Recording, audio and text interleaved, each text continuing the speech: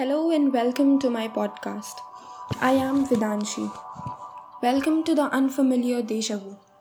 If you have ever experienced a deja vu, you got to listen this. Mental illness. How many of us know what mental illness is? Only a few of us? Let me break it down for you. Mental illness may sound crazy, insane, or amusing from the outside, but it is not so from inside. Imagine the worst nightmare you've had.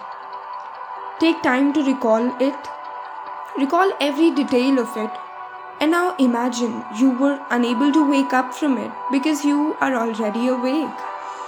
All those scary, monstrous, and dangerous ideas, they make so much sense as a nightmare.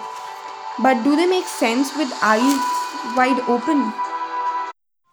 If your answer is yes, then you probably don't know what scary is. Scary is looking in the mirror and not liking what you see. Scary is knowing that you haven't done your best. Scary is knowing how everything in the world can be fixed, but not you, your anxiety, your problems.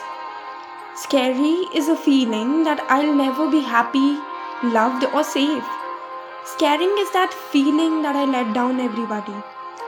This list can go on and on and on. Honestly, it's not the monsters or the demons that are scary, but it is the familiar encounter with these unfamiliar feelings that is real scary. Today's story is about this girl named Maira. She's looking at herself in the mirror and addressing herself.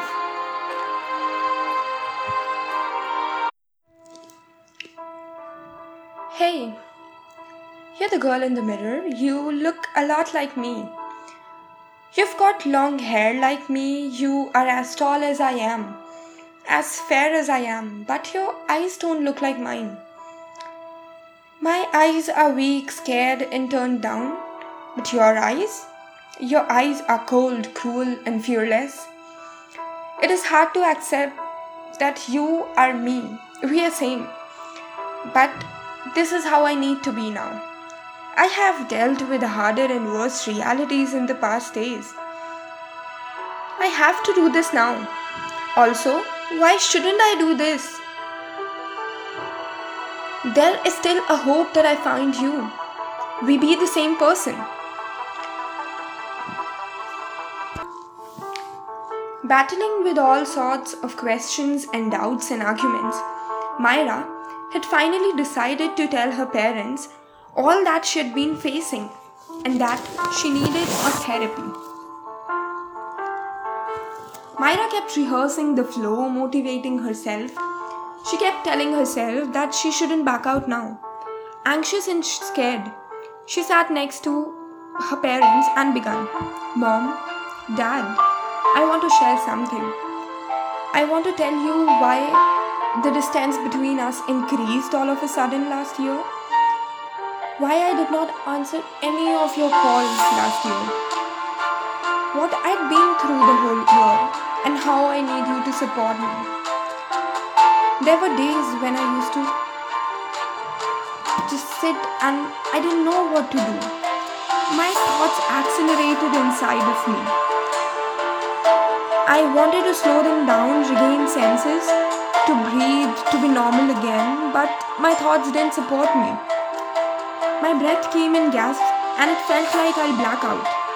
My heart kept hammering inside of my chest as if it would come out. My brain and body coordinated but differently. I felt sick, wanted to call for help, but my throat became numb. Tears trickled down my eyes. I even reached for my phone, but I didn't know who to call, how to call, what's their number, and what to say.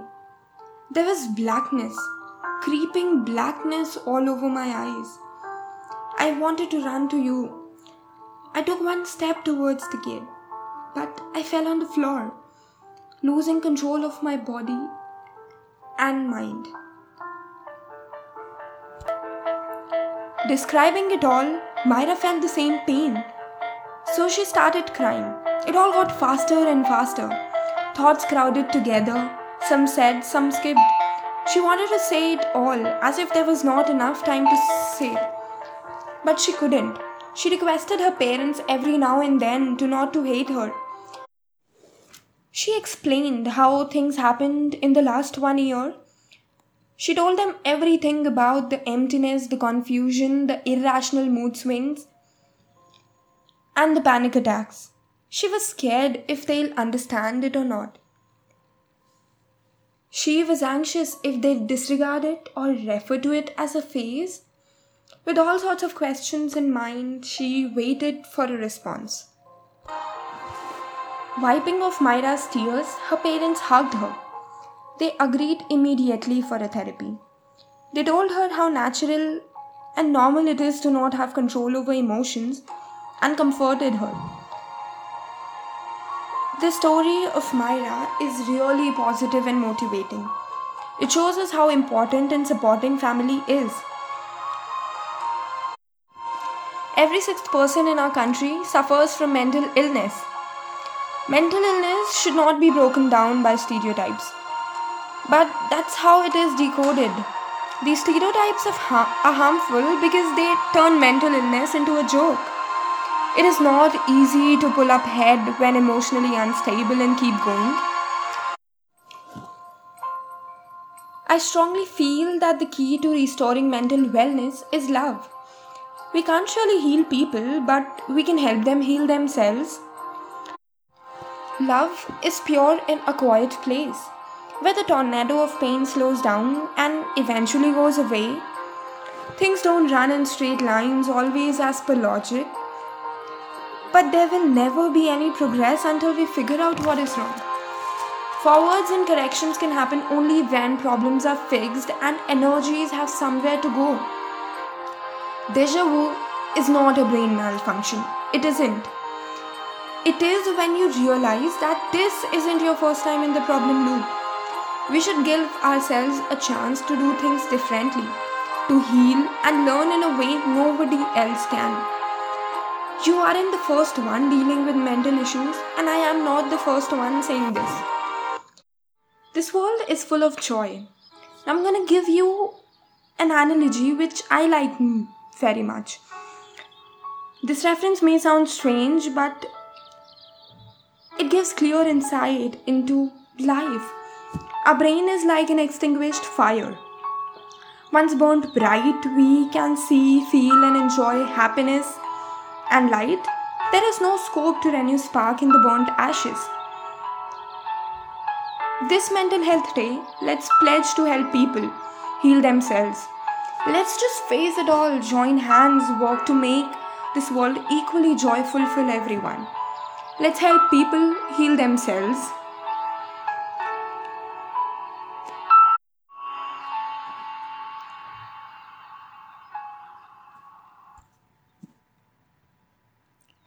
It has happened to me and it has probably happened to you. It is sudden and quick, leaving you as unexpectedly as it came. It is feeling which is more unfamiliar than familiar. This podcast is all about that feeling of familiarity that you can't do away with. Stories that are not just compelling but rebelling. They make you think and ponder over how we have changed as human and what we can do to change again. Signing off from the unfamiliar deja vu.